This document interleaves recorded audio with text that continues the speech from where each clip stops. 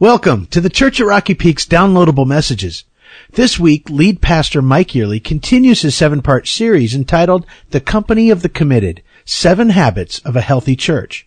And today he'll bring us the third message of this series entitled Spiritual Intimacy, Time Alone with God. Well, today we're continuing this series that we've been in for the last couple of weeks, a new series called The Company of the Committed, 7 Habits of a Healthy Church. And of course, they're habits of a healthy life as well. And today we come to habit number 3, which is spiritual intimacy, which has to do with our vertical relationship with God. And the tagline is time alone with God. And one of the things that strikes me about Jesus as you study his life is how important his time alone with God was, which has always struck me as a little interesting because you think if anyone was kind of qualified to skip time alone with God, you'd think it'd be Jesus, you know?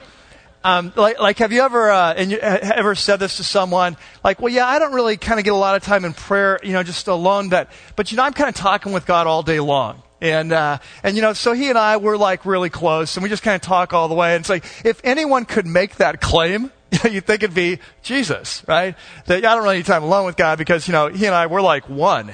And,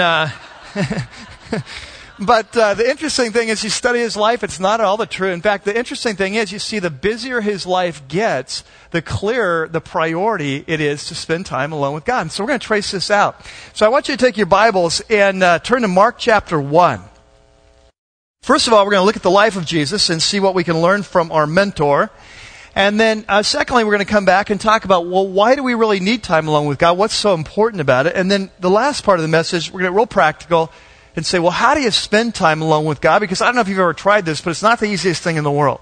And so we're going to work on that. So let's start with Jesus' story, our mentor. In Mark chapter 1, here's the situation. Jesus has recently moved to Capernaum. Capernaum's a little town. It's actually a pretty bustling town on the northwest side of the Sea of Galilee. He'd grown up in Nazareth, which is really out of the way. So he wanted to move his center for operations for his ministry to a place where there's more people. Capernaum had major routes that would go through. The Roman Empire would come through there. Gentiles, Jews. It was a major trade route. And so he moves there. He launches his ministry. That morning, he'd gone to the synagogue, maybe for the very first time, to teach. People were blown away with his teaching. Never heard anything like it. Right in the middle of his talk, a guy gets up and starts screaming out he's demon-possessed. And Jesus casts out the demon, which is always, good for business. You know what I'm saying? And so the word gets out. This guy's amazing. You got to come see him. That night into the Sabbath, he's staying at his friend Peter's house. His buddy Peter, who lives in Capernaum, he's spending the night there. So they all hear about it. Everyone comes to Peter's house. They bring the sick. They bring the demon-possessed. And he's just doing ministry. I mean, he's healing people. He's casting out demons. Very exhausting work. It's a long night of work. And so what you'd expect is the next morning he's going to sleep in, right? I mean, the guy's exhausted. But instead, the next morning, while everyone else is still asleep, he gets up to go get his alone time with God. His habit number 3 of his life, time alone with God. And it's just pretty amazing. I want us to read the passage, and then I want us to come back and visualize this. Mark 1:35, very early in the morning. So catch that. Very early in the morning. In fact, it was still dark out. It says, Jesus gets up, he leaves the house, and he goes off to a solitary place where he prayed. Now I want you to picture this. He's exhausted, he goes to bed. He wakes up that morning, maybe it's 4:30, maybe 5:30, we don't know, it's still dark out. There's no electricity in the house is full of people. It's a typical Galilean house. Kind of 1 room, 2 room, everyone sleep in the same room. He wakes up in the dark. It's quiet. He quietly gets up. He doesn't want to wake anyone else up. He gets his coat on. He tiptoes to the front door. He opens it carefully so it doesn't creak. He pulls open the door. He goes outside. The cool breeze hits him. The morning breeze hits him in the face. He closes the door. The stars are out. He's by himself. And now he starts hiking. He hikes up in the hills until he finds just the right place, that place on a rock there, where he could look out over the Sea of Galilee and he could hang out with his Father. You wonder, what makes him do that kind of thing? Why is he the only guy in the house getting up? Isn't he already close enough with God? There's an interesting passage in the Old Testament that always comes to my mind whenever I think of this stories of Jesus getting up early. It's in the book of Isaiah, the prophet Isaiah. I'd like you to turn there, Isaiah chapter 50. Isaiah 50 is a messianic passage. Later in the passage, it's going to talk about how they're going to beat the Messiah's back and pull his beard out. And so it's a passage about his suffering. But it starts in a really interesting way. It talks about these morning encounters with God. In verse 4, the Messiah is speaking, and he says, "The sovereign Lord has given me an instructed tongue to know the word that sustains the weary." Have you ever wondered how Jesus got so smart? How did he get so smart? You know, you go through the Gospels, he's always got the right word for each person, and he's got this instructed tongue. You know, it's like he's just really bright. I mean, he just knows what to say. How did he get so smart? Well, look what it says. "He wakens me morning by morning. He wakens my ear to listen like one being taught." You know why Jesus got up that morning? Back in Mark 1:35? Because he needed to be taught. Remember in the Gospel of John where he said, "Hey, the words that I say, they're not my words. The works that I do, they're not my works. It's what the Father's taught me." Where do you think he heard those things?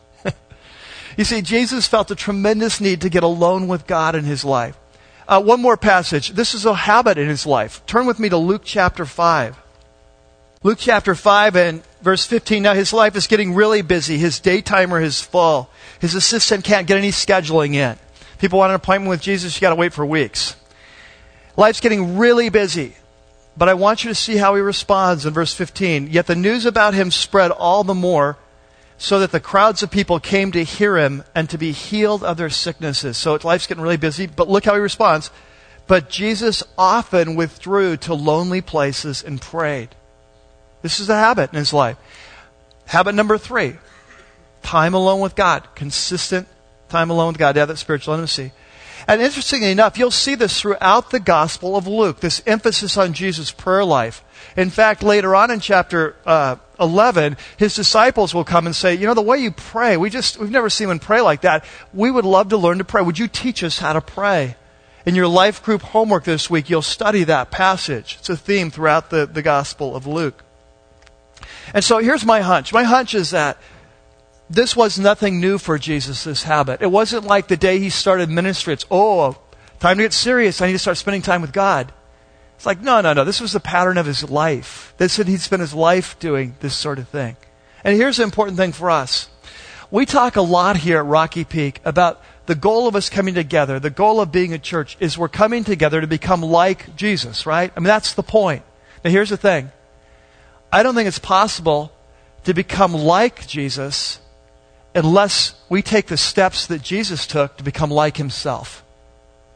You see, this was a habit in his life. How did Jesus do his life? Consistent time alone. Very important. So how can we become like Jesus if we don't follow in his footsteps, you see? So now if you turn the page, there in your notes, I want to talk just real briefly on why time alone is so important. Like what happens? Why do we need that so much? And just quickly go over 3 basic reasons. Number 1, the first reason we need time alone with God is because it's the path to spiritual intimacy. In other words, if you want to know the Father like Jesus knew the Father, you're going to have to spend time with the Father like Jesus did. You see, it just only makes sense. It's a path to spiritual intimacy. We all have people in our life that we just kind of naturally sense there's a natural connection there or a chemistry there. We probably all have people that say, you know, we could probably be friends with that person. And you see them and you say, hey, we should get together sometime and go out to dinner or get a cup of coffee or you know, hang out or go to the beach or something. And you just kind of sense that there's potential for a relationship. But you know, potential for a relationship and relationship are 2 different things, aren't they? Relationship, you need time and you need honesty. You see, the secret to intimacy is honesty in any relationship. We talk about intimacy, don't let the word scare you. It just means having an honest relationship with someone. You know their heart, they know your heart. It happens as we share hearts with one another. And so in order to have intimacy with God, it's really no different than a person, than any other person. If you want to have an intimate relationship with God like Jesus had, you have to spend time and you have to share your heart. That's what you have to do. And it's impossible any other way. It's not good enough coming to church on the weekends or meeting in our small groups. In any relationship, if you really want to get to know someone, you have to hang out one-on-one, don't you? It just has to happen. And so that was the secret of Jesus. It's a secret for us. That's number one. Number two, the second reason, it's the path to spiritual growth. Now, we talk a lot about spiritual growth in Christian circles. Sometimes we forget what the metaphor is all about. Remember, the Bible says that when we're Christians, one of the metaphors it uses, it says that we are born again, right? So if you're born again, that makes you a spiritual what? Baby, right, okay? So we're born again, and then we become spiritual babies. Now, when we talk about spiritual growth, what are we talking about? We're talking about growing up, right? And the goal is to become like our big brother. In Romans 8, it says that God chose him, that he chose us so that Christ might be the firstborn of a family with many brothers. You see? So the goal of the Christian life is for us not to stay babies, but to grow up, to mature, to be like our big brother. Now, how does that happen? How do you grow up? Well, in natural birth, our natural life, we need certain things, right? We need food and we need shelter and there's certain things. Well, spiritually we do too. And spiritually, we're told in the Bible that the way we're born again is through God's Word. And the way that we grow up is through God's Word. It's our spiritual food. Look on your note sheet there. 1 Peter 1, verse 23, says you were born again. Now, how did that happen in your life? Well, he says it's not a perishable seed. It didn't happen in a natural human way, but imperishable. It came through the living and enduring what? Word of God. You see that? You were born again when you came to Jesus through the Word of God. Someone shared the message of Christ with you, the Word of God. And the Holy Spirit spoke to your heart and said, that is the truth. And you asked Jesus to take over your life, and you were born again. You were born again through the Word of God. Well, guess what? A few verses later, Peter says, you not only are born through the Word, you grow through the Word. Look what he says the next verse there on your note sheet. Like newborn babies, see, here's the analogy. Like newborn babies, you need to crave pure spiritual milk so that by it you may grow up. There's our word. You may grow up in your salvation. So we're born through the Word, but we grow up through the Word. Now, it's interesting. You look at our mentor, Jesus, and you see that how true this was in his life. Right after his baptism, he goes into the wilderness before he starts his ministry to do what? Spend time with God, right? 40 days. Major time with God. And so he's there, and of course at the end of 40 days, he doesn't eat the whole time, so he's fasting. At the end of 40 days, Satan comes to him, and there's a major temptation scene that happens. If you've read the book or seen The Passion, you know about this. So he goes through this temptation, and you remember that every time Satan comes with those three temptations, do you remember how Jesus responds? Like every time, right away, he doesn't argue, does not debate. He quotes Scripture, doesn't he? Specifically, he quotes the book of Deuteronomy. Now, of course, we've read the story. We know Satan's going to come. We know he's going to, so lots of times we act as if Jesus knew what was coming, and so he just had those verses memorized. I don't think so. He had no idea what was coming, any more than you or I know it's coming when we're tempted. Here's what happened. He had worked the Word of God into his life over a lifetime. He knew the Bible. And when the temptation came, the Holy Spirit brought to mind that verse for that thing, and he said, Satan, here is your answer. You see? He did spiritual warfare through the Word of God. Well, now, what happens in our life when Satan comes to us and does spiritual warfare and we don't have those resources? The Holy Spirit's trying to remind us of something. There's nothing there. And we kind of go, ba-dee, it's, all right. So it's really interesting to see how important the Word of God was for his strength. That's how he got so smart, you see? By the Holy Spirit unfolding the Word of God for him. He's always teaching out of the Word. You study his life. But it's even more than that. At that temptation, remember the very first temptation was, he says, if you're really God's son, why don't you take these stones around here and turn them into loaves of bread? It's sort of like macaroni grill or something. Those little loaves. Like turn them into loaves of bread. And you remember what Jesus said? Very profound insight into human nature. Here's what he said. There in your note sheet. Matthew 4:4. Jesus answered, "It is written, man does not live on bread alone." In other words, we're not just physical beings. Yes, we need bread. We're physical. But we can't live on bread alone. That'll lead to emptiness. He says, but we have to live on every word that comes from the mouth of God. You catch that? Jesus says we're not just physical beings, we are spiritual beings. What feeds our body is bread. What feeds our soul is the Word of God. Now, could you imagine, what if I made a deal with you and I came and said, all right, there's this amazing place. I haven't found this place up here yet. I'm sure you'll let me know afterwards. But there's an amazing place. It's like a country club around here or whatever, and they have this killer brunch on Sunday mornings. And you go, and it's just like top notch, and it's all you can eat. And here's my deal with you, is that I will pay for you, and you can go and eat whatever you want every week. It's on me. But here's the deal.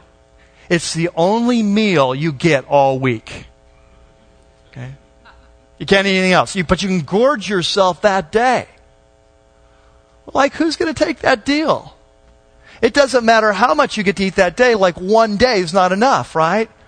You're going to be like anemic. You're going to have major health problems. You're not going to be strong. And yet, here's exactly what oftentimes we do. We will come to church on the weekend to eat the Word of God. And we'll try to make it like a gourmet, you know? And we'll study it and we'll dig in and you can have as much as you want. But then we try to live the rest of the week in light of that one meal. It doesn't matter how good the meal is. It's not going to sustain you over the week. We have to learn to be self-feeding. See? Now, number 3. It's the path to spiritual power. Spending time alone with God, it's important because it's the path of spiritual power. And I'm talking particularly about a kind of power here. I'm talking about power through prayer. All right? Jesus made it very clear when he left that we were going to do greater things than he ever did. But every time he said the way you will do that is through prayer. Now it's very interesting. We'll look at that in a couple minutes. But it's like there's this partnership between heaven and earth where we ask and he delivers, and that's how things get done in his universe. All right? I was trying to think of an analogy of this, and here's one that came to my mind. If you think back to after 9/11, and remember we entered into the war against the Taliban in Afghanistan? And you remember that war, it was very interesting because we got to see kind of, because of our modern technology, we could see a lot of stuff that was going on, way more so than other times. And you remember how that war was, is that they would send often special forces behind enemy lines, and they would go and scope out. Their job was to find out where the enemy was hiding. Remember they were back in the caves and all that? And so their job was to figure out where the enemy was hiding and what needed to happen. Their job of the special forces wasn't to go fight the war. Their job was to identify the target. And then they would call into headquarters and say, okay, here's the target, here's what we need, here's when we need it. And headquarters would release the Air Force or fighters or missiles or whatever to go meet that need, right? And so there was this partnership between the ground forces and the air forces. The job of the ground was to identify the need and request the hit. The job of the headquarters was to send the power and deal with the situation. You following this? Okay, now that's exactly, when Jesus left, he said this is exactly the role prayer would play in our life. He said, I'm sending you men behind enemy lines here. I'm leaving you behind enemy lines. Your job is to identify what needs to be done to advance my kingdom. And then your job is to call headquarters and ask for a delivery system, to ask for a hit to be made, and I will send the power if you are asking for the things that I would ask if I were here. You see? It's exactly what he said. I want you to look at this in John chapter 14. You may remember John 13 through 17 is this long extended parts of conversation between Jesus and his disciples the night that he was arrested. So he tells them that after I leave, you're going to do amazing things. But 4 times in this one passage, this one long extended passage, 4 times he says the way you will accomplish it is through asking. Okay? So in chapter 14 and verse 12, he says, I tell you the truth, anyone who has faith in me will do what I've been doing. In fact, he will do even greater things than these because I'm leaving. I'm going to the Father. Now catch this. The very next thing he says, and I will do whatever you ask in my name. Verse 14, you will ask me for anything in my name and I will do it. So he says, I'm leaving. You're going to be more effective than I ever was. And the way is by asking. Okay? Now I want you to look at the next passage, chapter 15. He's going to say it 4 times in this one short section. In verse 5, he says that he's going to use the vine analogy branch. Of course, the key to being a branch is sticking with the vine, right? That's the key. If you're a branch in life, the hot tip, don't get cut off from the vine. And so he uses that analogy. He says, I'm the vine, verse 5. You're the branches, so stick with me. If a man remains in me and I in him, he'll bear much fruit. He'll be effective. Okay? Then he goes on in verse 7. If you abide in me or remain in me, and my words remain in you, ask whatever you wish. It'll be done for you. See? It says you're going to be effective. You're going to bear much fruit if you stick with me. But the way you're going to do it is by asking. Look at verse 16. You did not choose me. I chose you. I appointed you to go and bear fruit. In other words, to be effective. Fruit that will last. And then the Father will give you whatever you ask in my name. See that? Every time he talks about effectiveness, he links it to asking. One more, chapter 16, verse 23. He's talking about after he rises from the dead now, and they'll enter this new era of effectiveness. And he says in 23, in that day, you will no longer ask me anything. I tell you the truth, my Father will give you whatever you ask in my name. Until now, you have not asked for anything in my name. Ask and you will receive, that your joy may be complete. 4 times in this short passage, he says you're going to be more effective, and it's all tied to asking. So let me ask you a question. What happens if you don't ask? Nothing. What happens if you're out there behind enemy lines and you go, there's the enemy and we need a hit right here, and you go, nah, I'm not calling it in. Nothing. Now, did God have to design the universe this way to be dependent on our participation? No. Could he have said, heck with what you want. I'm just going to run my universe the way I want to? Yes. But why didn't he? Because from the very beginning, God has looked for partners to help him run the world. You see? We are destined to rule with him. And we are in training right now. And this is how God has designed the universe, so there is a partnership between he and I. He has actually said, if you ask not, you will have not. Why? Because it's a real partnership. He's got the power, we're the eyes on the ground. We ask for what he would ask for if he were here, and he says, I will send in the strike. You see, this is partnership. So what happens if you're not spending time alone for God and asking for your marriage what you need? What happens if you're not asking for your kids? What happens if you're not asking for your colleague? What happens if you're not asking for your country? Do you see what happens? It's like we're eyes on the ground. We're not calling in the air support. It's how he set it up. So our time alone with him, it's so important because it's the path to really knowing God like Jesus knew him. It's the path to growing up to be like our big brother. It is the path to getting things done in his kingdom, you see? And so to skip that part and to think that as a church we will be a healthy church, it's never going to happen. See, so being part of the company that committed, what does that really mean? It just means that you come to this conviction in your life that you say, okay, I'm going to learn, even if I've never done this before, I'm going to learn how to make a habit of spending consistent time with God. Now, your next question is, well, Mike, how much time? How often? What are you looking for here? And you know my honest answer to that is that's kind of none of my business. That's between you and God. I honestly believe if a man or a woman comes before God and says, I want to please you, that's my top priority in life. That's habit number 1. And I know that I need to spend time with you, but I need some counsel on that. I need some mentoring in that. Would you show me how much I need and how often I need? I believe the Holy Spirit, as our mentor, will mentor us in this. My hunch is that for most of us, that I end up being several times a week. At least we'll need to get alone with God. For some of us, it might be daily. He might call you to something different than me. There's different seasons of life. There are different callings in life. There's different giftings. You know, some of you have little preschoolers. It's a lot harder. Some of you are empty nesters. You get more free time. You know, it's like life changes, but the Holy Spirit, I believe He will guide you. But I do want to give you some practical tips on how to go about this, okay? Because this is not an easy thing. I got to tell you, as a younger believer, I remember hearing messages like this, and I'd go, man, I want to know God like Jesus knew God. I want to grow up. I don't want to be a baby. I want to affect change in the kingdom of God through my asking. I want those things. And so I'd hear a message like this, and I'd go out, and next morning I'd set my alarm clock an hour early, and I'd get up, and I'd be all there and all excited, high expectations. And it's like lots of times I'd feel like God didn't get the message, you know?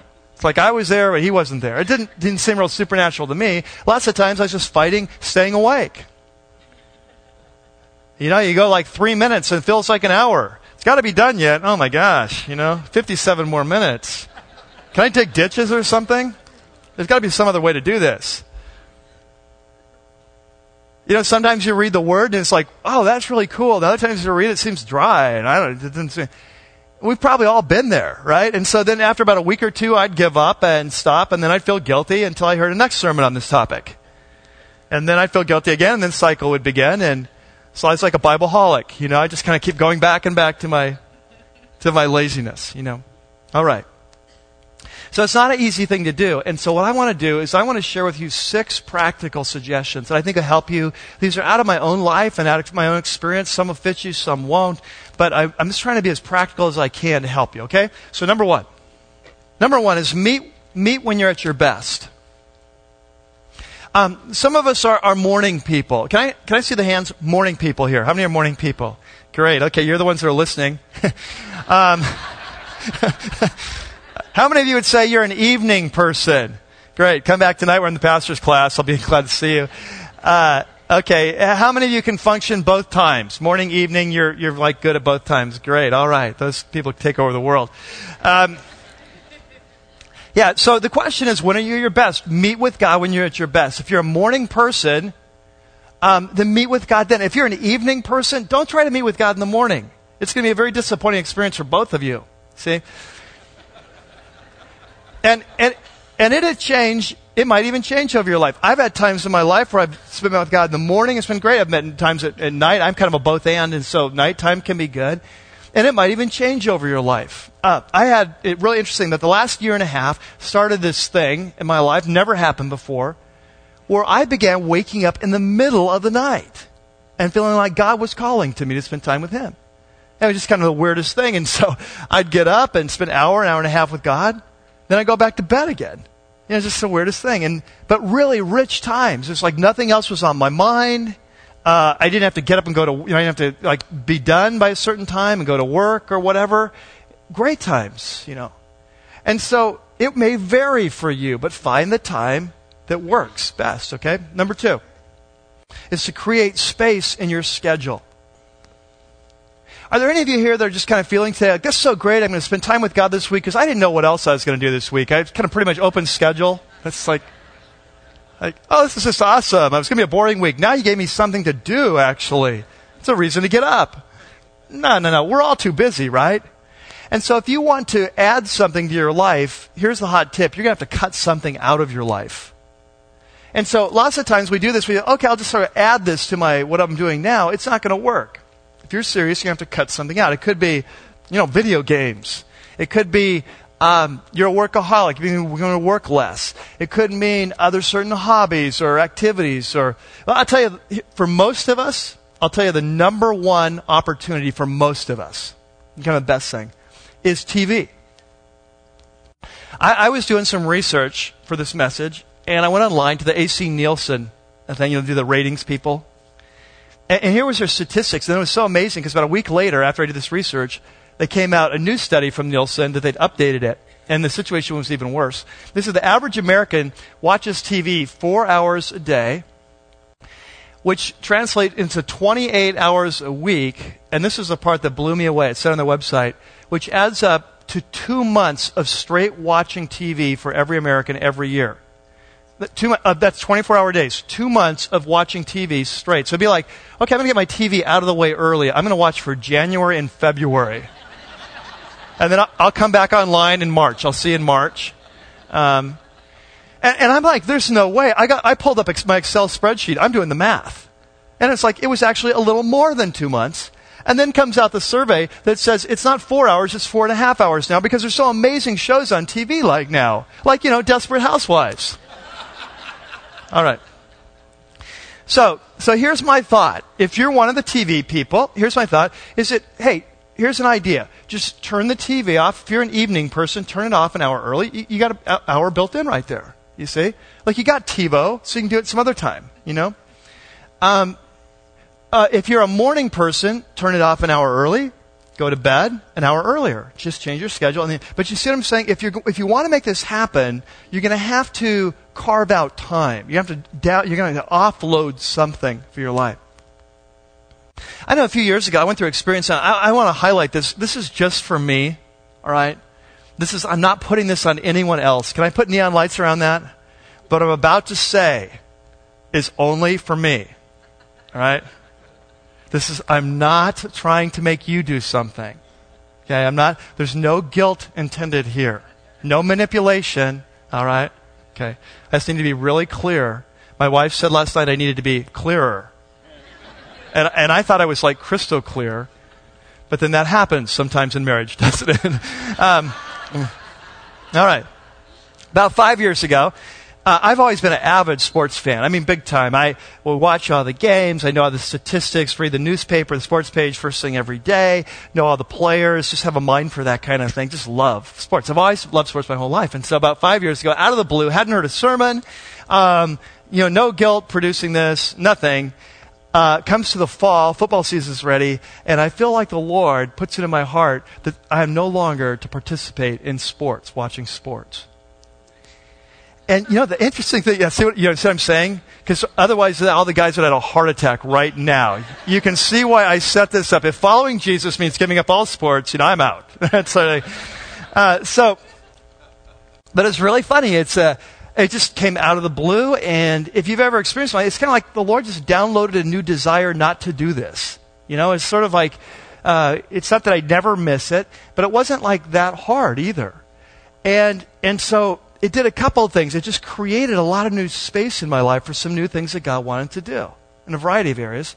I think, honestly, part of that was like 5 or 6 years ago preparing me for this role here. I honestly believe that there were some things that he wanted to do to get me ready for this role. And he needed to create space in my schedule. The other thing was, it was really cool because in our family, when the Chargers lost, it was like a morgue, And so I'm not even sure Jesus was on the throne when the Chargers lost. It's like my faith would go down, and my whole family have to tiptoe around the house, Stay away from Dad. What's wrong? The Chargers lost. Oh, we get it, And so not only did it create space, but the whole mood of our family all week went up, And because I'd be pretty much bad for 7 days until they won again, which in certain seasons it would last for months. But anyway, okay. Number 3. The third tip is to start slowly. If you're going to do this, my advice is really start slowly. This is a marathon. It's not a sprint. We are trying to create a habit in your life, okay? It's a habit. It's not like a fad. And so if you want to create a habit, modern research has shown pretty clearly that to create a habit in your life, you have to do the same thing every day for like 30 to 60 days. That's how long it takes to create a habit. It's really hard up to that point, and then it becomes a habit. It becomes much easier. And you may have experienced this like with dieting or something like that, or starting to eat healthily or something. I've noticed after about 3 or 4 weeks of eating healthy, the old stuff just doesn't appeal near as much. It still appeals, truth in advertising, but it just doesn't appeal the same way. And so here's the trick that if you want to initiate a new habit in your life, you have to you have to choose something that you can really sustain between 30 to 60 days. Because if you choose something that's too big, that you can't sustain, and after 2 weeks you quit, it's never going to become a habit. Does that make sense? Well, it's very true in spiritual life too. If you want to spend time with God, you need to start slowly. Make sure that, okay, whatever, if I'm going to start this tomorrow, there needs to be something I can really visualize myself doing for the next 30 to 60 days. Because otherwise you're going to stop. That was my mistake when I'd get up an hour early and try to do an hour with God to jump in. It just didn't work that way. Life doesn't work that way. So, start slowly. I had a friend of mine. It's actually a friend of Lynn's, friend of mine too, but she and several friends of Lynn were up a few weeks ago spending the weekend. And she was telling us all how, she's a marathoner now. She's in her early 50s and she's a marathoner. And we're all just blown away, from that, because going to the post office seems like a hike to a lot of us. So anyway, she's like this marathoner, and she said, it's really not that hard. And we're like, what are you talking about? Running 26 miles? Are you crazy? That's hard. And she's like, no, it's all you do is you go into runnersworld.com. And she said, they have a plan there for you. And it just starts off really slowly. And you start walking a little bit, then you walk a little bit more, and you walk a little bit more. And then pretty soon you start jogging and walking and jogging and walking, and then you just jog, and it's just, you just kind of follow it out. And it's really not that hard. You see? See, Runner's World discovered a trick. If you want to create a marathoner, you want to create a habit, you just start small. Just little things. So start slowly. Okay. That's why I often suggest that when you're starting off with this thing with God, it's great to just spend 5 minutes a day. I'm going to spend 5 minutes a day. We all have 5 minutes. That's easy. You don't have to, change your TV watching at 5 minutes a day. Just go a long commercial or something, which are more and more of these days. So 5 minutes a day. Now, is 5 minutes a day going to change your life and get you close with God and create great spiritual growth? No. But it's a step, you see. It's a step. Number 4. Number 4 is to show up and relax. There's a great theologian, famous theologian named Woody Allen. He said 90% of success in life is just showing up. And can I tell you something in terms of spending time with God? That is so true. Just show up. Many times you hear a message like this, you get so fired up, you want to get close to God and grow and so on. You meet with God the first time and you just expect fireworks. You expect life changes. And then you get there, it's a little dry, kind of hard to get in the rhythm, nothing's really coming. And it's like, well, I must be doing something wrong. No, you're not. It's just like that. It's just like that when you start. Have you ever gone on vacation and realized it takes 3 or 4 days for your body to realize it? Have you ever had this thing? You're so mad because you've worked so hard to get to vacation. You need it so desperately. You've been going 100 miles an hour for 6 months or a year or whatever. And you finally get to vacation and you're ready to relax and your body is not cooperating. And you're like, relax. And it's like, you relax. You've been running me 100 miles an hour for the last year. You think I'm going to stop on a dime? It takes time to wind down this engine. Right? And if you've ever experienced this, you know what I'm saying, about day 3 or 4, or if you've been working really too hard, it's about day 6 or 7 when you're ready to start coming home. You almost just let down as your body just kind of relaxes. You're like, whoa, I'm on vacation. But then your wife says, hey, it's time for us to go back, but that's how it works, isn't it? It takes a while for even our bodies to get in rhythm with rest, let alone time with God. And so we start spending time with God, there's a rhythm that happens. And so just don't stress out over it. Don't raise your expectations so high. Just show up, give God the time. I tend to be a high achievement type person. It's like want to, kind of reach the next level, run the next race, whatever. I found that I tend to take that in my relationship with God. And so I show up to meet with God, and it's like before you know it, it's like a big to-do list. Got my prayer list out, checking things off. I'm reading through the Bible in a year, making good progress. And if we're not careful, it's not a relationship, it's this ritual thing we're going through. And we're just kind of going through the hoops. And several years ago, the Lord took me through a time where I just really felt like He said, Mike, I want you to approach it totally differently. Your time with me, I just want you to show up. Give me an hour, you show up. Don't worry about what happens. I've got an agenda. And so I just began. I'd go in this green chair in my den, and I'd sit down, and I'd just be there. And sometimes for 20 minutes, nothing would happen. I'd just be sitting there and just kind of quiet. And I watch, but my body began to slow down. And my mind began to slow down. And all of a sudden, there'd be something that came to mind that I really wanted to pray about. And I'd start to pray about that, and it'll lead to something else. And I might spend the whole time in prayer. Other times it would be a certain passage of Scripture would come to mind. And I began to read it, and it just began to speak to me. And just other times there'd be new thoughts from God about a situation I've been praying about. Maybe my family or leadership. And I began to journal it down. It's almost like, hey, I think He's giving me insight here.